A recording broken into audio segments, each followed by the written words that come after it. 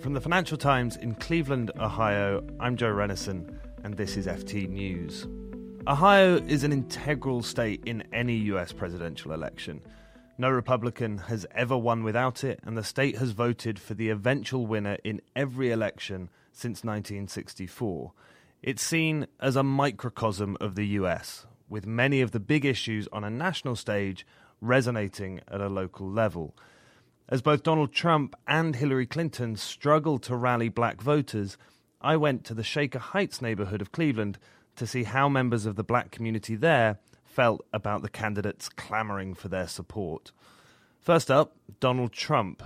He was sued for racial housing discrimination in 1973, has tweeted false crime statistics that inflate the number of murders of white people by black people, and pursued the line that Barack Obama was not born in the US.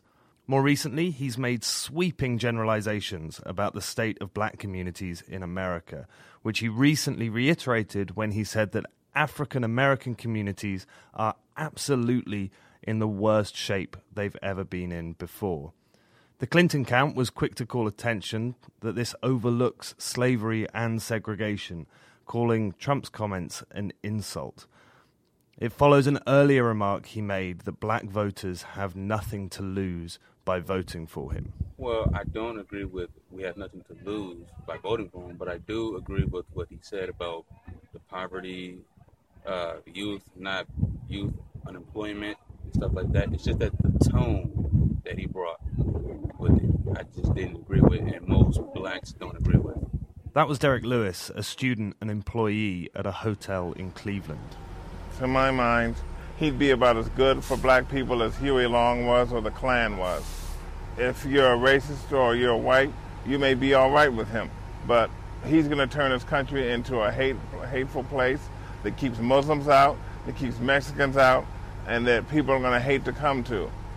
And I fear that he'll be president. And that was David Houston, who lives locally in Lakewood. Up next, Alan Liddell, who lives in Shaker Heights neighborhood and works as a hotel supervisor in Beechwood, Ohio. Well, Trump says a lot of things, that he shouldn't say. And there's a lot of things that he said that I don't agree with at all, including the black community has nothing to lose. As a black African-American male, I know within myself that every day I try hard to reach my goals. Not everyone I spoke to was so quick to condemn the Republican candidate. I met Ronald Green, a music producer and small business owner, who said that little else can be expected from someone who's outside the black community. I don't think anybody should have outrage about what Trump said. I think it's been taken out of context. From the distance that he is from black communities, he only can be so true. I'm saying he's not in the black community, so he cannot be as accurate as you're expecting him to be. But what about the alternative? Black voters are central to Hillary Clinton's strategy to win on November 8th. In 2008, black voters turned out in record numbers to support Barack Obama, overtaking the percentage turnout of white voters for the first time. Mrs. Clinton has struggled to separate herself from past comments, with polls suggesting that there's a perception among black voters that she is not trustworthy. If black voters stay home in November, it will be harder to hold off Donald Trump in key swing states like Ohio that have large black populations.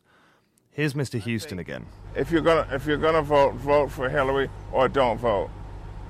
I'm an independent. I vote for whoever I like. I'm not party affiliated, but I would never, ever, ever, ever want to see him as president. And here's Mr. Lewis again. I remember, I wasn't born then, but I remember somebody told me that she called blacks super predators in 1996. Yeah. I know that was years ago, but that can still sting. That can still sting in her favor. You know, this election, I don't really feel too confident in either candidate, to be honest. That's just me. But I guess if I had to choose, I would have to go with Hillary. Trump is just awful. He's just so awful. He makes Hillary looks a decent candidate. So that's not exactly a ringing endorsement, but Mrs. Clinton has to hope that this sentiment gets enough people to the polls. Thank you to all the interviewees that took time to speak with me, And finally, thanks to Sarah Stanley, who helped record these interviews.